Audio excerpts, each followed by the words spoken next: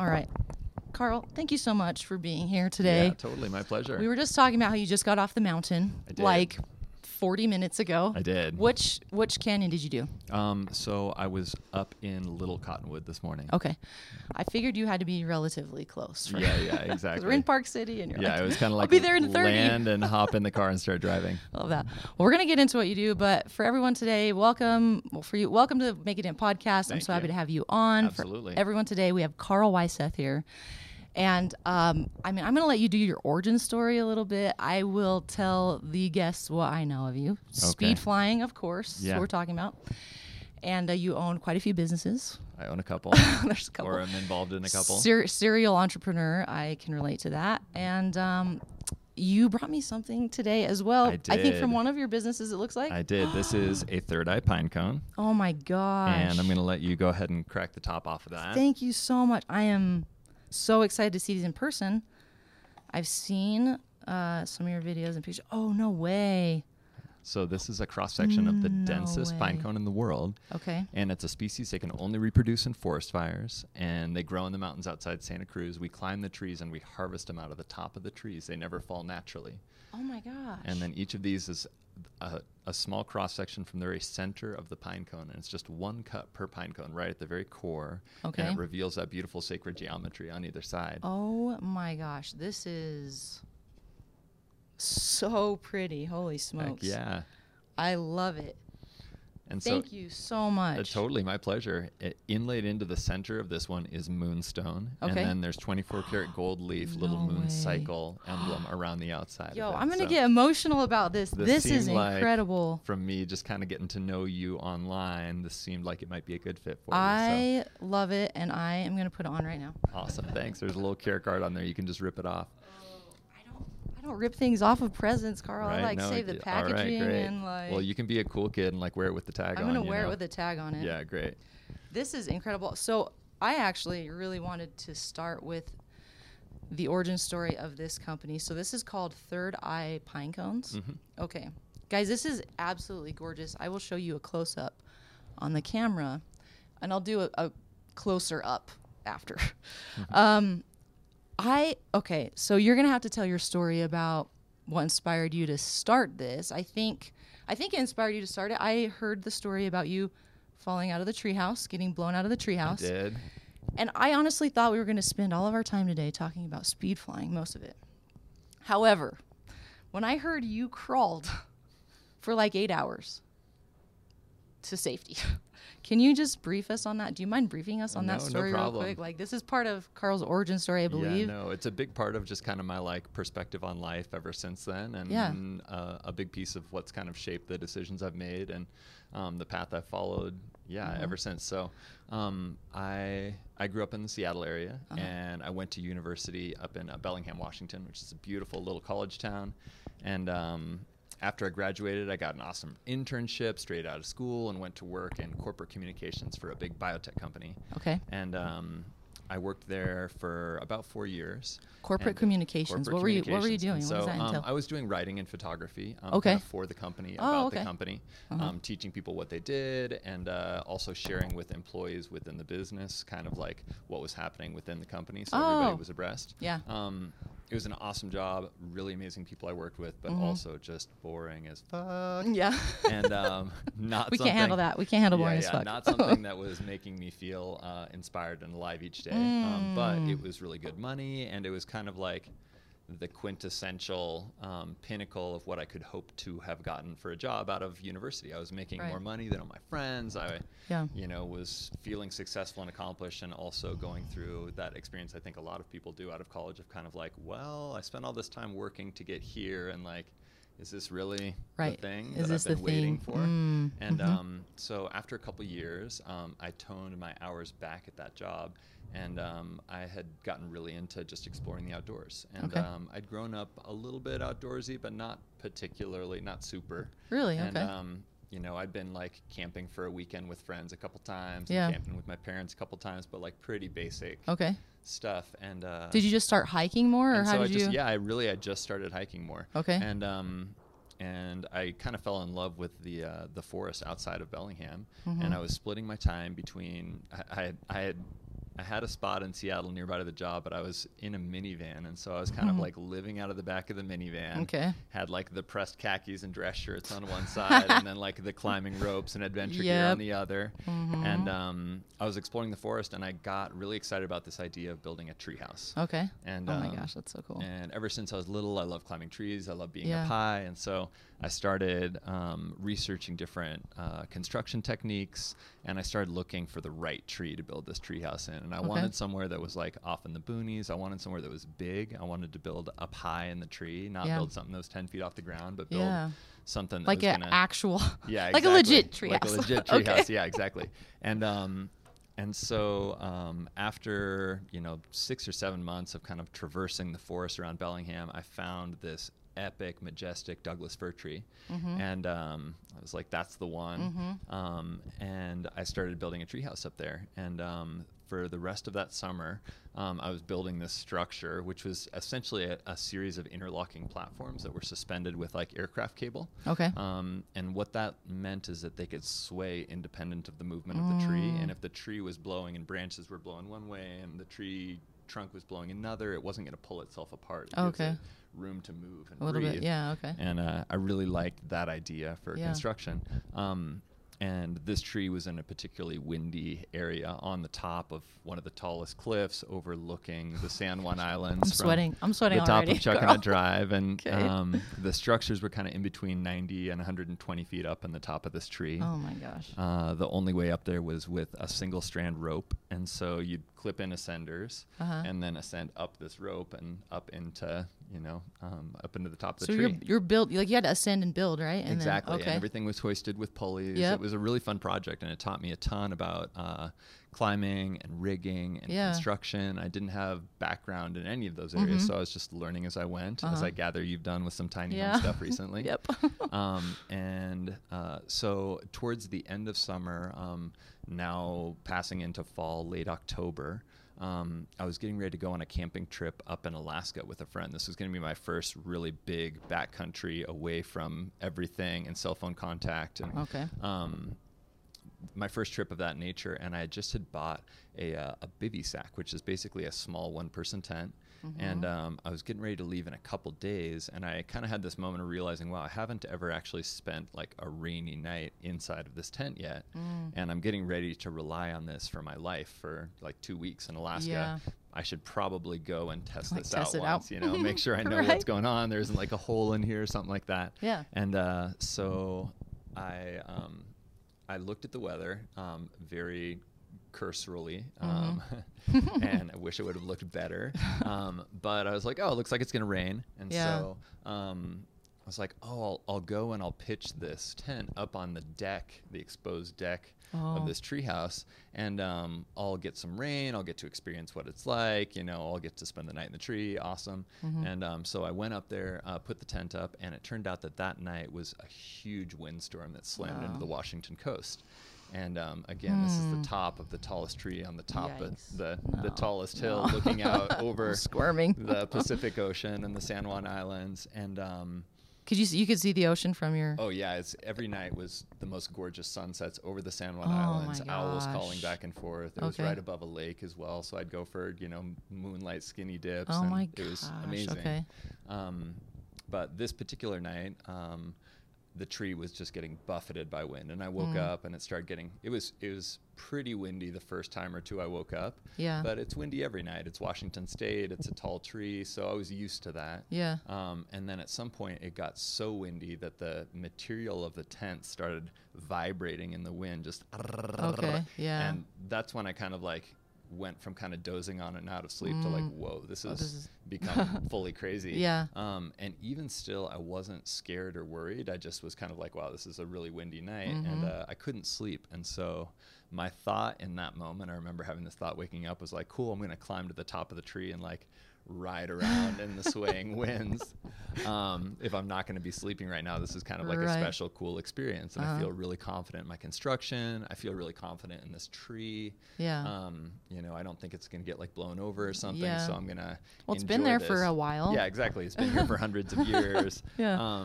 the top of the tree had like a really nice fork in it. I think it had been struck by lightning at some point, and so it felt like a really like robust top to the tree even to go and sit in. And so I opened the door of the tent, and So you were legitimately going to go climb up in the tree and ride the tree? yeah. I mean, I'm storm? already at 90 feet, and I was gonna go up to like, yeah. around like 130 at the top. What's another 40? Totally, dude. And Okay. Again, I've been up there so much. I feel very Yeah, comfortable. got you. But I opened the door of the tent facing directly into the wind Oh, right as shit. a big gust of wind came.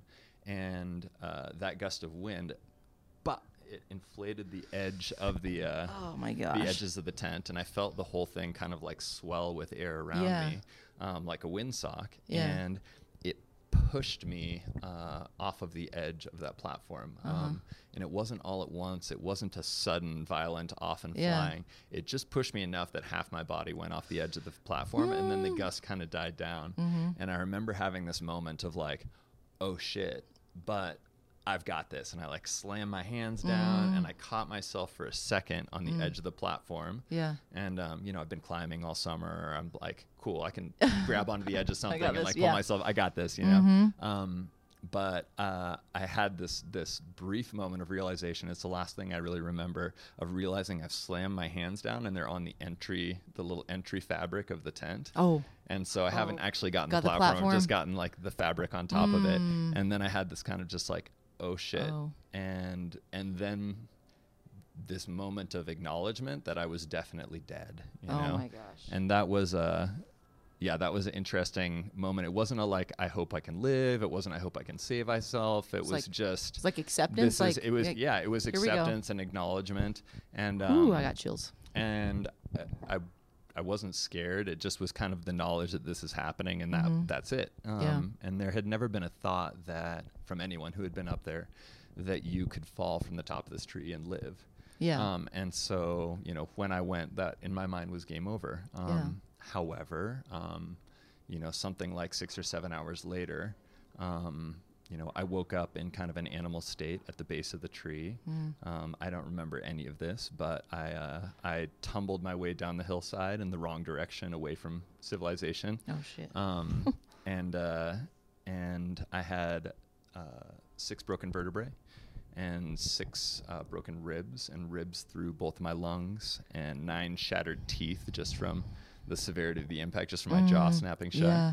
And ruptured spleen, ruptured appendix. I was all fucked up. And You still don't remember? and I'm not remembering any of this, Yeah. but I came to, and I'm on the hillside on all fours. I'm kind of like breathing heavy, and I'm coughing up blood, and every breath that I take is just kind of like air passing over my lung tissue, but they can't inflate Yeah. properly. Oh my And gosh. I don't know who I am. I don't know what's going on, but this is the first moment I actually remember. I just remember being on the hillside, and and kind of looking up and realizing like I have to get to the top of this hill. And I wasn't far. I was maybe like 100 yards. Okay. And but just covering 100 yards on like steep terrain through ferns Yes. and bushes was pretty arduous. But I got to the top of this thing, and still no idea what was happening. Just in animal mode is kind of Yeah. like the way I think of it.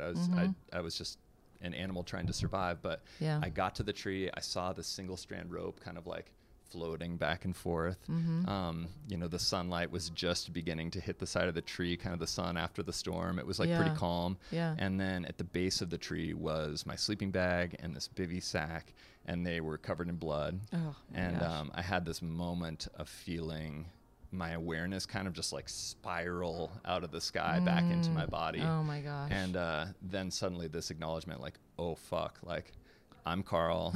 This is what happened. This is my tree. This is the tree house up there. Yeah. Like, I've fallen, and somehow I'm still alive right now. Yeah. And then the realization, like, wow, if that's happened and I'm still alive, I must be super fucked up. Yes. Which is kind of how I felt right then. Which is true. I was Oh my in gosh. pretty deep state of shock. Mm-hmm. But I was conscious, and I was able to breathe just enough to be to keep myself awake, and you realized which direction to exactly. crawl, I guess. And I realized that all of my belongings were up in the tree still, Yeah. including my cell phone. And so it's the The end cell phone stayed in the tree? The cell phone is still in the tree. I know. All of my stuff was like stashed safely up there. It was just me and my bivy sack that got swept out. Yeah. And so I'm wearing thin, long underwear, no gloves, no shoes or socks or anything. It's like late October in Washington, so it's cold, and I'm cold. And and there's kind of this dawning realization, like, wow, I'm in big trouble, and I don't have any way of calling for help. Yeah. How did you make the decision to? I thought about this a little bit when I first heard the story, but like, how did you make the decision just to like start crawling? Because I think some people would have just laid there. Yeah, I really do. There wasn't any decision, and I've had people ask me that before. Yeah. There wasn't ever a moment of like were you deciding. just it continuing was just to like move? basic animal survival at that point. And gotcha. There's a brief moment of assessing the situation. Yeah. And every position I was in hurt, but the only thing the thing that felt the best was just to be on all fours, kind of crawling. Yeah. Or kind of stooped over, kind of protecting my lungs and rib cage and keeping my spine from being erect and the whole thing. And so I was kind of oscillating between crawling and being Quasimodo'd out. Yes. Kind of stumbling through the forest. But I knew a couple key pieces of information. One is that every evening a park ranger comes up that road and he closes the gates on the nearest logging road. Mm-hmm. You could remember this. Yeah, exactly. Okay. I was with it. Once I came back to, I knew everything that was going on. And I knew that I had until sunset of that day to get to that road. And it's not far. It's only about a mile away. However, it's a mile straight down a really steep ravine and then straight up and up the other side. Oh, my gosh. And there's not a great trail. It'd be me kind of bushwhacking my way, but there's a little bit of a game trail worn at that point. And so I started moving, and, I would kind of crawl, I'd kind of stumble, and then I would feel myself starting to pass out. And each time I'd feel myself kind of like losing consciousness, I'd kind of acknowledge that this might be the last time that I wake up. Yeah. And I don't remember that being scary. I don't remember, I don't remember any panic or fear in it. I just remember kind of like, kind of grim acceptance, but I would pass out, and then I would wake up, and then I would start crawling again. Oh my gosh. And for like 8 hours. Yeah, for like 8 hours. And you made it eventually I made it to that logging road shortly before sunset. And I knew that was kind of like the last push I had to give. And I also knew that once I passed out, I might not wake back up again. And so I just laid my body across the middle of the logging road. Yeah. And you got to picture, this is like me in long underwear, tops and bottoms, blood like REI everywhere. So not dirt. that much blood. Really? Bloody hands and bloody feet from just like crawling and not giving a fuck. Yeah. And then like vampire blood like coming out of the sides of my mouth. And so you got to imagine somebody like driving up that road, and there's this dude in an all black ninja suit laid like perpendicular across the middle of the road. Yeah, and it wasn't actually a park ranger that found me. It was a hiker who was coming down from being hiking that day. And this is just like quintessential Bellingham pothead hiker dude. Comes down, there's this guy laying across the middle of the road. He parks his car like 20 or 30 feet away. Is like, what the fuck? He's trying to yell at me. I came to briefly, and this guy was kind of like standing like 10 or 15 feet away. Hell yeah. Just like, what's I probably going would on? too. Yeah. And he's trying to ask me questions, and you can see I've opened my eyes, and I'm like, quasi-responsive, but I can't talk. I can't like move air across my vocal cords strong enough to like make a sound. Yeah. And so I'm just kind of saying like, hospital. Oh, please. 911. And eventually this guy kind of gets the message. It takes a little while, but he figures out I'm not a threat. He comes over, he helps me get into his car, and I'm able to like assist a little bit in the process. Yeah.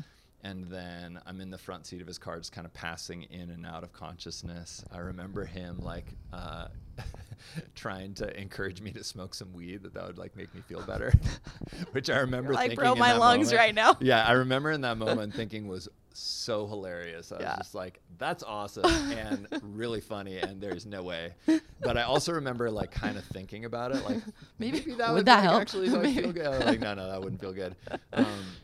And he got me to the emergency room. Okay. And what was also funny is I just kept imagining that as soon as I got help, then I would be able to surrender, and everybody, doctors and nurses would come running, and like you know, I wouldn't have to be responsible for my own process anymore. And we pull up at the emergency room, and he's kind of like, okay, like, you know, what do we do now? And, you know, looking for me to guide the way. And I'm like, you know, barely holding it together, but no one can tell how injured I actually am in that moment. My gosh, and so I'm so stressed out right now. I kind of pulled myself out of his car and go limping into the emergency room. And I kind of think this guy just didn't really want to be involved, you know. Yeah. I lay myself on the floor just right inside the like sliding doors of the emergency room. And, you know, and again, I'm like waiting for everything to start happening. But instead, like nurses come over and they want me to fill out paperwork and they're trying to ask me questions. And I can't communicate well enough. I can't talk. And so I can't communicate well enough to make people understand what an actual emergency this is. But eventually, through like writing a couple things and through me just kind of being quasi unresponsive, I get in, you know, x-rays start happening, MRIs start happening, whatever it is. And then they're like, oh shit, like, you know, you're bleeding to death internally. Oh my and, gosh. you're all messed up. And so, yeah, then it was 2 months in the hospital of just going through that process. I am so stressed out right now. Yeah, don't be. No. No, like I'm not. I know you're not. Like, but I'm trying to like, I know that the listeners are feeling that too. Like, that's just like absolutely bonkers. How long ago was that? So that was 11 years ago now. Okay. Yeah. Now, 11 or 12, I lose track. I want to jump into like kind of how you then go from that to speed flying. Yeah. But one thing that you said that I thought was super interesting, I think this was on a YouTube video that you did for this company. Yeah. And I just love this so much, this necklace. It sounded to me like this, I don't know how this experience could not like change your life. You alluded to that it did, and kind of like made you gain some perspective, but what did that do for you? I would imagine like having all those moments of like, this might be the last time I close my eyes was probably something to process in that moment or maybe later. But you had said something that said like, for your passion of living a more positive and genuine life in alignment with nature is, I guess maybe why you started this company or something that it means to you. Totally. Am I right? So to bring this all full circle, you know, I spent a fair bit of time in the hospital not knowing if I was going to be okay afterward, you know, and there were areas that like had weird numbness and nerve pain, and, you know, just learning to walk again was a big deal. And again, it's 2 months flat on my back, you know, just before physical therapy. Before I can just be discharged from the hospital, you know, and then after that, months and months more of mostly being in bed and slowly beginning to do like basic functional tasks. And you know, anytime I try and ask the doctors, hey, how bad is this and what's my long-term prognosis look like? They're kind of like, well, you fucked yourself up really good. Like, we don't really know. Yeah. You know, but don't count on being able to do fun stuff again. Yeah. And so I kind of had to make my peace with that, and I did, and it gave me a really different perspective on life just during that period of time, and I kind of reprioritized around maybe not being able to do fun, physically active stuff that had been, you know, kind of what my life revolved around other than work previously. And so over the next 6 months and then year, as I began to heal and as everything came online and as I kind of realized, wow, I'm like actually pretty good. You do a lot more than maybe you thought. Yeah, exactly. I can do more than I thought I'd be able to, and I'm like getting better quickly. You know, I started to make plans, you know, to try and do all of the things that had kind of been on my bucket list at that point, but that I hadn't been pursuing because I'd been caught up in the grind, and I felt that I had such a good job. I had an obligation to keep doing it because it'd be so silly to like bail on such a good opportunity. But I quit my job. I bought a ticket to Southeast Asia. I'd saved money over the past couple of years. I went and lived in Thailand for a year. Oh my gosh. You know, I explored all over the place. I lived on like a little deserted beach with 9 dogs and 5 bamboo shacks for 6 months. Oh my gosh. You know, I almost got killed again by a landslide out there. You know, I had adventures, and then I came back and I moved from Seattle to Santa Cruz. And I was, you know, I didn't have very much money at that point. It was kind of like, okay, cool, I need to figure out the next thing. And through a crazy circuitous set of coincidences and circumstances, ended up on a mountaintop in Big Sur, California, and stumbled across this beautiful pine cone. And I was with this woman I was madly in love with, Mm-hmm. and we were up there, and we had taken a little bit of medicinals on the top of this Okay. this mountaintop, and so we were both Your in a mind was pretty, opened a little? yeah, in a pretty like beautiful psychedelic sacred space together, Yeah. and we found this gorgeous pine cone, and we picked it up and we're kind of passing it back and forth, and brought it back to the tent with us that night, and then the next morning woke up, and we're packing up and getting ready to hike back out, and we're like, actually, this is like, we're just tripping last night. This is a really beautiful pine cone. Yeah, yeah. Let's bring this back. Look at Yeah, this. we're in it right now. I've got mine on here too. Yeah. Okay. But let's bring this back as a memento from this gorgeous shared experience that we've Right. had together. Okay. And so it came back and it lived on my windowsill in Santa Cruz over the next year, just the whole pine cone, uncut, unopened, and it dried and cured and aged, and it never popped open, which I thought was strange. I always thought the pine cone was going to open at some point, but it stayed really tight shut, which is a unique characteristic of the species. Okay. And then one day I was looking at this thing. I was getting ready to move out of my house. I'd broken up with this woman. My life was in flux once again. I was really trying to figure out what it was that my offering to the world was. Yeah. And I think everybody can identify with that feeling of Yes. like, you know, feeling this like pent up like stoke and desire to like share something unique and special to you that nobody's ever done before and nobody's ever seen before, and grasping around for that thing. And I had a saw in my hand, and I was picking this pine cone up to put it in a box along with my other belongings. I was like, oh, I wonder what's inside what of the this hell? thing. Yeah, exactly. And I kind of had a little bit of detachment Yeah. from it as well. Like, you know, if I ruin this thing, it doesn't matter, whatever. Yeah. I'm like getting ready to move spots. I don't care. Yeah. And I took a cut from it, and it just happened to be just the right angle, just the right thickness. There's so many different things I could have done in that moment that would have meant that this never came about. But the stars aligned, and I saw this beautiful pattern revealed inside of the pine cone. And you know, it was kind of a rough cut. I didn't know what I was doing. Did you like use a handsaw? No, I used a skill saw, A skill which saw. I do not recommend. Anybody who wants to try this at home, do not Did you hold a take time pine to clamp cone in it down, one hand Carl? and then like Right. a skill saw in the other. It's a bad idea. It's a great way to lose a finger. Okay. I'm glad It's you have not your how we digits. cut them anymore. Okay. However, in that moment, it worked, and I saw this cool pattern. And over the next day or two, I started asking friends who had woodworking experience, like, "Hey, this is kind of cool. What should I do?" And they're like, "Well, sand it down. You know, use a couple Yeah. different grades of sandpaper." Get it fine, yeah. And so I did that. what it Yeah, looks get like. like a nice fine surface. Did you on put it. oil on it finally?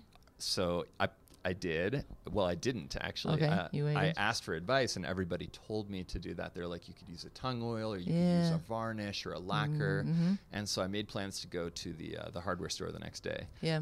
However, that same night, I was hanging out with some friends, smoked some weed, got a little bit uncomfortably high, and was kind of like wanted to like do something with this awesome, cool new project that I had. And Yep. I had a moment of remembering that I had a two-part woodworking resin that I'd discovered in my belongings as I was getting ready to move. And I'd originally bought it for, funny enough, for making didgeridoos. Yeah. A Oh my project gosh, that's like amazing. classic stoner project What? that you Yeah. like dream of doing and make plans for and then never quite get around to and still have the supplies. And so I mixed this two-part woodworking resin together. Okay. And then I had a foam brush for another random arts and crafts project, and I used a foam brush to apply a thin layer over the face of the pine cone where this beautiful pattern had been revealed.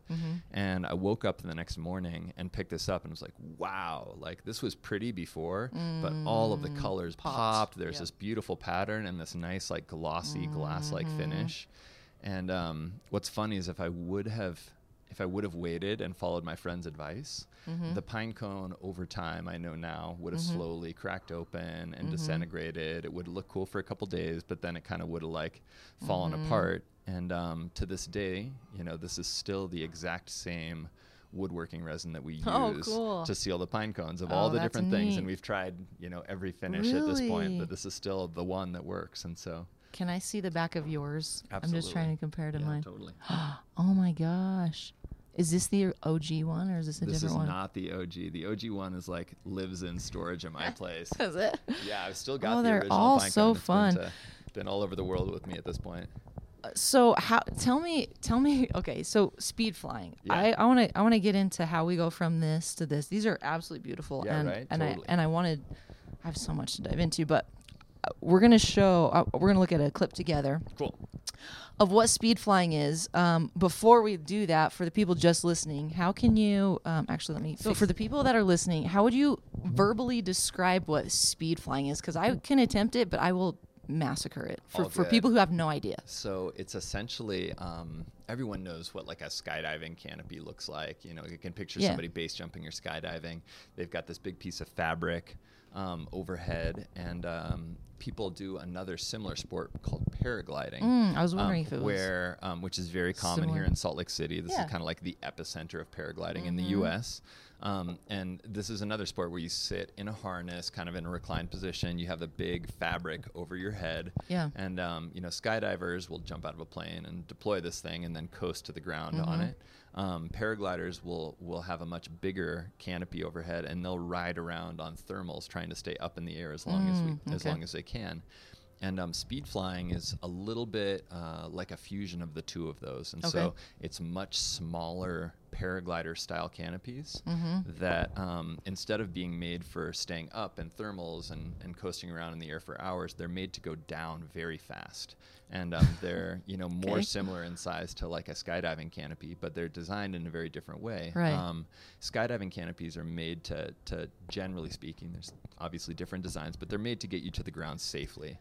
And they're not typically designed for forward speed. They're more designed for safe descent. Okay. Speed This wings, is which kind was this? that's a skydive canopy. Skydive canopy. Yep. Okay. A speed wing, unique kind of to speed flying, is like a fusion of those two, and it's made to glide forward rapidly. And so unlike a skydiving canopy that kind of like sinks towards the ground, this is really like making a lot more forward speed.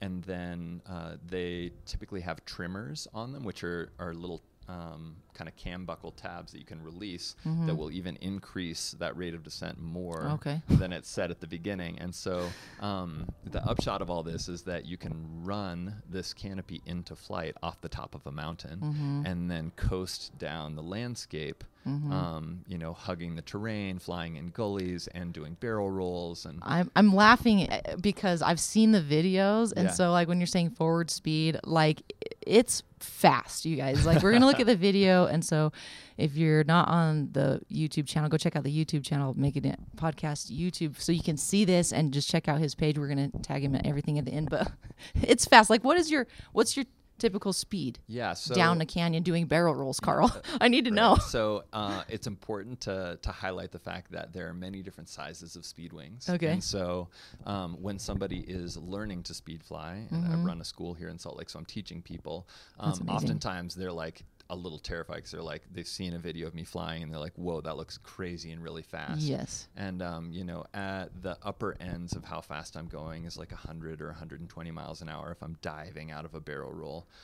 But usually Hang I'm on. more... If you're diving, the upwards of your speed is 120 miles an hour. something like that. Yeah. Okay. Okay. I didn't know it was that fast. I haven't ever speed gunned myself, Yeah. actually, like coming out the Yeah. bottom of one. But I think that's in the ballpark. Yeah. Okay. I trust you. And, yeah. And so, but the average speed when I'm kind of just like flying flat and straight is probably closer to like 40, 50, 60, something like that. Okay. And the larger, I also fly, I fly a broad range of different speed wings, but in the videos that you're talking about, I'm typically flying a very, very small speed wing, which means it goes much faster. However, there are many different sizes and models, and the ones that somebody who's just kind of like starting to explore the sport on would be much larger. They go much slower, and you know, and typically you'll fly a little bit further away from the terrain as well. And so there's kind of a broad range that you can do in the sport, and it gives people a chance to kind of start on something that's comfortable and safe for them, and then slowly you'll downsize over time. And this is true of like skydiving canopies as well. Oh, okay.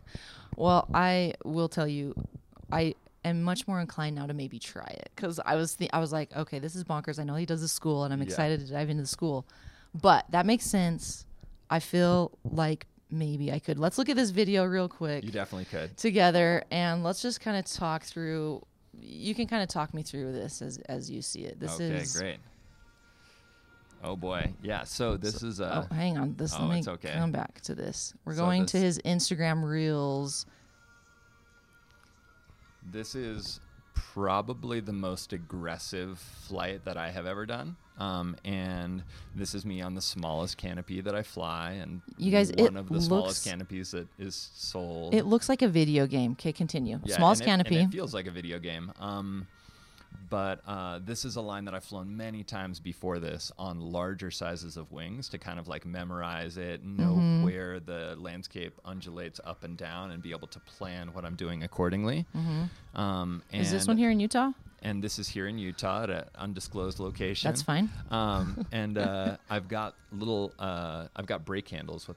And essentially, it's like the control devices for this. I'm using my weight shift. I'm using my hips kind of swaying left and right. Okay. Guys, he's barrel rolling. For those on the podcast, he's barrel rolling down the canyon at fast speeds, getting very close to the train, it looks like. Like, you're getting close. I'm very close to the train. He's very close to the train, like hauling ass down this canyon with his...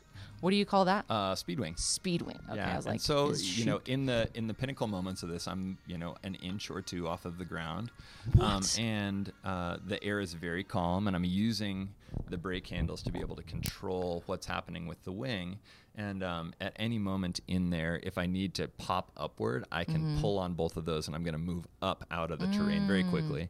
And so I can afford to kind of get low, and I can do that because I have this safety net of all of the speed, and the speed translates into lift if I need it to.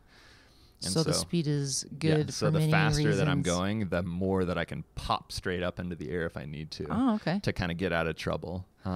Let's look at one more real quick, just a brief one on this one. This one, so Chris sent me. Chris is like, we've just been so excited since we found you and just to like pick your brain on this. But so he sent me these two to kind of review. This one's called The Canyon, Salt Lake City. This one.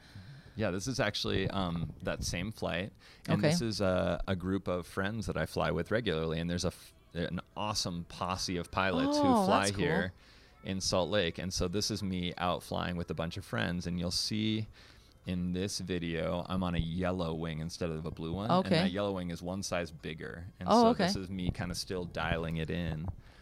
Getting ready for this line, and a bunch of other homies of mine out flying with me. How many people did you have with you on this one? Man, I think that day we had 5 different pilots up there. Really? Okay. And that's so much of what makes this so fun, is not just, the thrill and the experience for me personally, but getting to share these experiences with this awesome cadre of other badasses here who are like doing cool stuff, and who are grinding these massive hikes to get to these flights. And that's a big part of it. It's not just out there jumping out of a plane and getting a big adrenaline rush. It's going on these beautiful immersive nature experiences and sharing that with your best bros. And then flying down and cracking beers at the car 5 minutes later. So, I mean, you have to know it has to be a relatively small community that's doing this, right? So you basically probably know everyone who's like speed flying. It's been growing rapidly. And really? In Salt Lake, I think that it's fair to say that I know everybody who's kind of flying lines like this, and maybe at a level like is shown in that video. But there are tons of new pilots who are starting to speed fly, and the sport is starting to grow rapidly right now.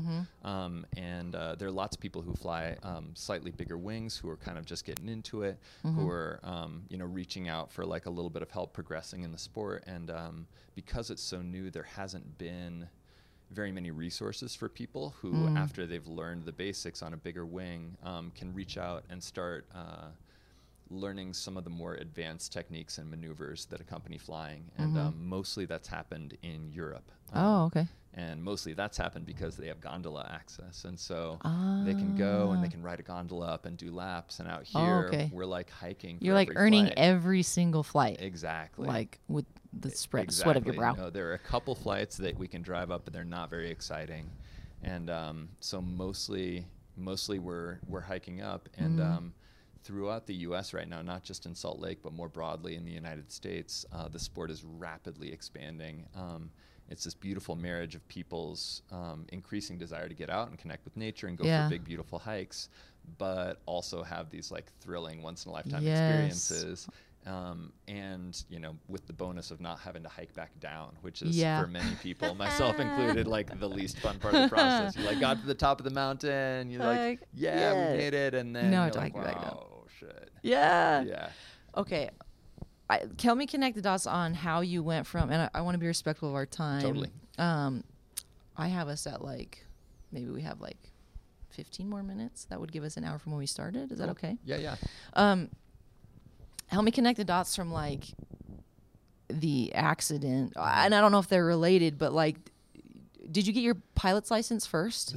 How did it? This is a great and funny connect the dots. Yeah. So there isn't really a connect the dots. Amazing. The very first time that I ever flew on Ripstop Nylon was in a tent out of the top of a tree by accident.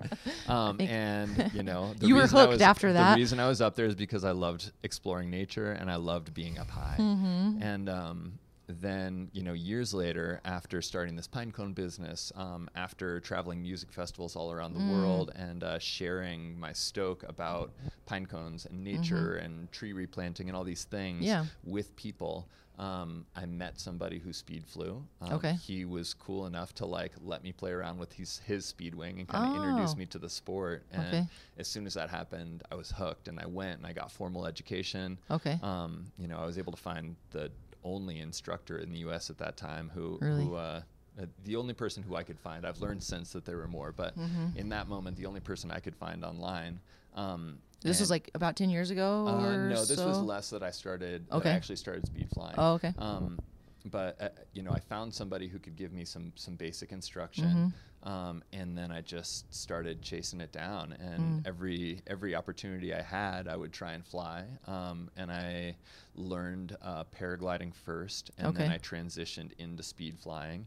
Was that the goal with paragliding, to get to speed flying, or was it kind of like... Originally it was just speed flying, and I did some of that, and then I realized that I wanted to have a broader skill set, and so I went back, and then I also learned to paraglide. And now when we're working with students, we're like, cool, if you want to speed fly, great. We have a progression where you can just focus on speed flying. You don't need to go back and learn to paraglide first, which is a really frustrating component for some people. They're like, I don't want to paraglide. Why do I need to?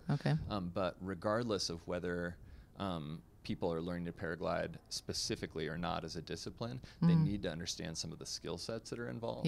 And there wasn't anybody who was really breaking those down on an individual level. And so, you know, I learned some things about paragliding. There's some really important stuff about weather forecasting and stuff like that I got to learn in that process. And then I started applying that to speed flying, and I started making trips to Europe and New Zealand and meeting the other people who were really like progressing in this sport. And starting to collect kind of the skill set internationally, and then bring that back to the U.S. and share that with other people. So, okay, real quick, tell me the very quick difference between paragliding and speed. Is it just the speed portion and the size of your canopy? I think there are lots of minutia, but that's the fundamental component. Is like the size of your canopy in relation to how much you weigh. Because like obviously a 250-pound guy can be on a pretty big wing and he's going to go real fast still. So it's all it's a relationship between your body weight and the size of canopy overhead. And then also there are design characteristics that are specific to speed wings. They have that trim system I was describing where you can kind of like let the trims out and go faster, pull them in, go slower, change your angle of attack and your rate of descent. But yeah, speed wings are kind of a specifically designed tool for this job, but there's a lot of interplay between that and paragliding, and there's a lot of paragliding pilots who get excited about speed flying later. And there are speed flying pilots who realize, wow, I love staying up for more than a couple minutes at a time. Like I want to learn to paraglide. Because you're still heaving yourself off of a mountain, right? Totally. Exactly. You're heaving yourself off a mountain. You're just, it's a rate of descent and kind of type of canopy. Okay, exactly. I got you. So when you started doing that, like what is it about that? Like obviously the nature component is important to you, it seems. And then, I mean, we started the conversation with you, if the weather's right, you're doing 2-a-days. So tell me about what else you're getting from that just like keeps you coming back for more. Well, one component I suspect you're going to be able to relate to is exercise. And, I am somebody who needs to get exercise, you know, a vigorous workout in some form or fashion at least once a day just to stay sane. Yeah. You know, I'm just wired that way. And I also have found that I do better in all of the other components of my life if I'm giving myself a good aerobic blast once a day, you know? And so even on days where I'm not out flying and hiking, I'm still waking up, I'm going for a swim, you know, or I'm doing like an hour and a half yoga practice or whatever it is to just like stay in that flow. Yeah. And so that's a big component of what I love about speed flying. When did you realize that you needed that in your life? Oh man. Because mine's recent. Yeah. Mine's relatively recent, Right. like in the last 2 years. And I now relate to that when people say like, I need it every day. I need it every single day or I'm going to lose my shit. Yeah, totally. And you just can feel how suboptimally you're performing and where your mood and attitude is at, your enjoyment of your life, you know. But what made you, did you know that before? Like, was it when you started getting active outside that you started feeling better? That's a great question. And that actually ties back to that tree experience. Yeah. That, part of me getting so excited about being outside and building this tree house was because I had spent so much time in the previous year or 2 or 3 in kind of an office environment and like drinking beer with my college friends. Under those fluorescents. Graduated. Yeah, exactly. And I just kind of started realizing, wow, I like don't feel that great. You know? And I'm not and feeling swell. Yeah. And so I started going for runs and I was like, wow, that feels nice. You know, I still had some like weird lingering, like one of my knees had been injured when I was younger. And so it wasn't a big deal, but running just didn't feel great. You know, I'd run for like 3 miles or so and then be like, okay, cool, that's enough. Yeah. And running kind of felt like a way to get that fix, but it didn't feel like something that I loved. And then I started running in the forest rather than in downtown Seattle around a bunch of office buildings. And then those runs kind of turned into longer, just run, walk exploration missions where I was like, you know, covering like 10 or 15 miles in a day and exploring. And that sense of exploring in nature was really the thing that got me, you know, and, you know, pairing that sense with physical exercise is really the sweet spot for me. And so, you know, I'll go for a swim in a pool or I'll even go to the gym and lift weights or something like that. Not that it shows. But what I really live for is exercising in conjunction with epic nature immersion. And that can be in the ocean, that can be in the forest, but it's got to be like that for it to feel like the whole thing for me. Okay. Oh my gosh, that's amazing. Are there specific things that you do outside of your hiking to like train to do more? Like you said, you weightlift occasionally, you swim and stuff like that. Yeah. And I just actually realized, like, I'm just imagining you recovering from all these injuries and now you're freaking doing, how long are the hikes typically? And they're not like, they're steep. Yeah, it's about you have to get in elevation. There's like rock climbing involved sometimes. And usually it's about an hour and a half to 2 hours. So it's not that crazy lengthy of a journey. It's why we can get 2 in a day. Yeah. But it's, you know, an hour and a half or 2 hours, but generally speaking, cardio. Of like, you know, straight up.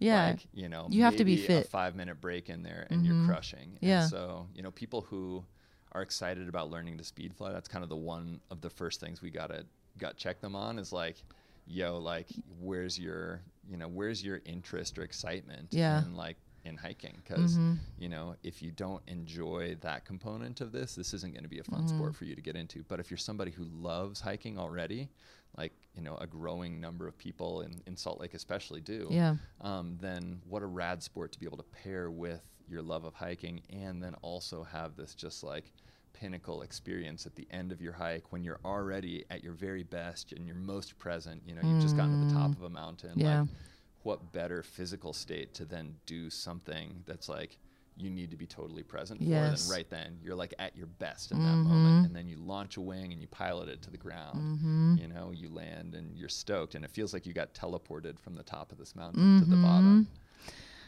So that's one thing that when Chris and I were talking about interviewing you, we were kind of like, should we ask him why the crap he keeps doing it? Because we're trying to conceptualize like, and that's one thing I brought up is like, there's probably not many other things that you can do to force yourself to be that present. I mean, a lot of action sports will do that, right? Yep, like totally. you have to be, Exactly. or you're dead, or you're hurt. Yep. So it sounds like it's forcing you into presence. I mean, you're probably already pretty grounded and kind of I'm sure you practice that often because you're out in nature and you're just like in it. Mm-hmm. But how is that experience that you've heard from people who are new to it, like kind of feeling that state of presence? Like have people communicated that to you? Totally. And what's the conversation there?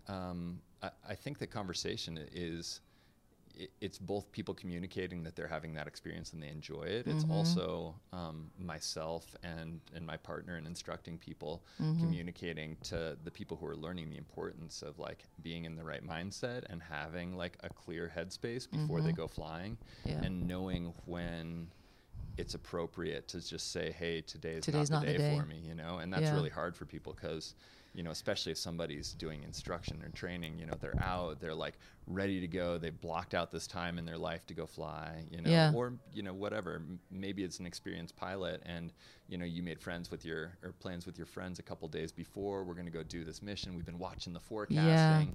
It's perfect. And then the night before you break up with your girlfriend and like, you know, you don't sleep good and you're in a bad headspace, and the whole hike you spend like ruminating on whatever it is. And to be able to have the discipline to say, hey, like I'm not in a good spot for this right now, and I'm going to hike back down, or I'm just not going to go out today in general, is a really important skill for people to be able to harness as they're getting into not just the sport, but anything, you know, skateboarding, whatever it is. And, you know, one more component I'd add to that is just, you know, what we're doing when we're particularly sending something that's as committed as those videos you were watching. You know, not just me, but the other pilots in there too. It's like, you know, it's game on. Yes. And having a meditation practice or experience in, you know, in discipline, practice, presence in the moment can be really helpful for people in not just learning this sport, but in learning anything, you know, where you need to be able to flip the switch and go into an on state of presence. And, you know, not only is that a skill to bring to bear on it, but it's also like kind of the essence of the enjoyment. I've done a 10-day Vipassana retreat where it's like silent meditation on a mountaintop in Thailand in a temple. And, you know, that state of awareness that you reach at the end of, you know, 10 days of not talking and meditating all day is very similar to that little, you know, 2 or 3 or 4 minute blast that I get when I'm speed flying. It's kind of a little hack to get to step into that that's space. Cool. You know, that's really cool. Oh my gosh. Well, I'm going to say one thing and then I think we're probably going to. Yeah, great. Is that part of your, like, actually, okay, 2 questions. Are you encouraging your students to take up a meditation practice to like get them ready? I would encourage anybody who's thinking about speed flying to do that. It's not a specific thing where we're like, hey, this is part of our instructional content. However, it's inevitably part of the ongoing conversation that we're having with people. And, you know, one thing that we're able to observe real quick with people is just kind of their innate capacity to that when they show up to do instruction. You know, it's very apparent very quickly who's able to kind of step into that space quickly and who maybe needs a little bit more help to be able to like reach that place where they've turned their thoughts off and they're existing in just pure in action. The moment. And, you know, inevitably, having built a repertoire of appropriate muscle memory and decision making is part of being able to be in that place. You know, is the practice and training you put in a non-committed environment, so that when it is committed, you're not having to exist in your thoughts or your mind. You're just doing what you already know how to do, and you're serving as a channel for that to come through uninterrupted. How are you teaching people, or like, is there a checklist or something? Because I love what you said about trying to have that discipline, because it's so important in all aspects of our life. And one thing I've asked myself over the years, and I've asked a lot of friends, is a lot of my friends who are in the military, is how can you teach discipline and not break someone? Totally. So, and I think I've figured out something that worked for me, but how are you communicating that and having, like, what's the mental checklist you're telling your students or your good friends who are getting into it how to mentally check and when to say it's not the day, and Yeah. and that's okay. Like, what are you instructing them on? Yeah, well, we've got all sorts of checklists for gear and, for kind of like for conditions. There's checklists upon checklists Yeah. for any of the flight training stuff. Okay. But when it comes to somebody's broader just kind of emotional state and awareness, it's less of a checklist and it's more of an ongoing conversation. And it's trying to share, and this is where just not just getting kind of technical instruction is important, but getting mentorship from somebody who Yeah. does this regularly is important, because that's where these components that you can't really just make a checklist like, okay, do I feel, am I happy today? Right. Like, did I break up with my girlfriend last night? Yeah. It's more a conversation, and it's also why having accountability buddies who you're doing these experiences with to be able to provide you with that feedback, to be able to watch what you're doing and call you out on your shit, Yeah. either before or after a flight sometimes, Yeah. is really important. And it's part of why talking to people who have done this for a long time is clutch, because we can be like, hey, like, I've been there. I can see, that you're not all the way together with it today. What's going on? Like, did you not get enough sleep last night? And they're like, oh yeah, actually I drank a Red Bull at like 7 last night. It was really stupid of me. How did you know? And I'm like, well, cause like you're kind of blowing it. And Yeah. like, I can see you just trying to control your wing in the wind right now when there's no consequence, and there's no risk of you getting hurt, and you're not doing a good job at just that. So Yeah. let's take a step back and either consider if we want to finish training tomorrow, or maybe we just work on stuff that's safe and on the ground today, and we save the actual like flying for tomorrow. Yeah. And those conversations translate into the future over the next couple of years and give people a foundation to look at their own actions I see. amidst as they continue to practice this Yeah. sport and other things too. That's amazing. I love that. Well, this has been, I could go on for another hour, Carl. So I hope that I can convince you for maybe a round 2 at some Great, point. I'd But love I to. want to be respectful of your time. Yeah. Tell us where we can find your stuff. Tell us about where we can find you, your flight school, Yep. and any of your businesses and any of your social handles. How can people find out what you're up to? Awesome. Cool. Well, our school can be found at speedfly.com, and it's just the way that it sounds, speedfly.com. And we've got all of our videos and stuff up on there. You can also see a lot more of just kind of my day-to-day videos, less, kind of produced with drones and more just what I'm up to today. GoPros and 360 cams and stuff on my personal Instagram. Okay. And that's just at Carl Weisseth, my name. And then thirdeyeppinecones.com is the name of the business and this piece that you're wearing right now. Love it. And So then beautiful.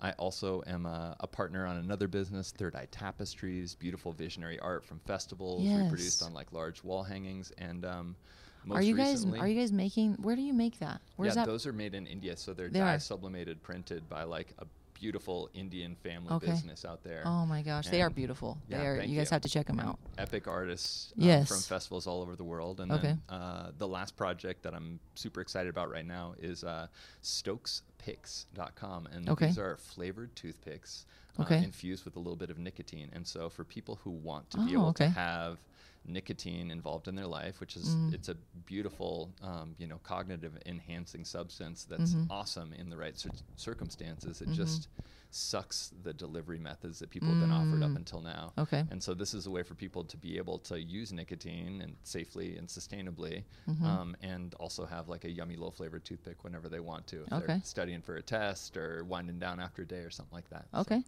Amazing. So you guys check him out on all those platforms. We'll link in all of the descriptions. Carl, thank you so much for sharing how you're making a dent in this world. And I hope that we can have you on again sometime. And I hope that your flight later today, if you go, is amazing. I'm gearing up for it. Awesome. I really All appreciate right. you having me on. Thanks so much, Thank Sierra. you.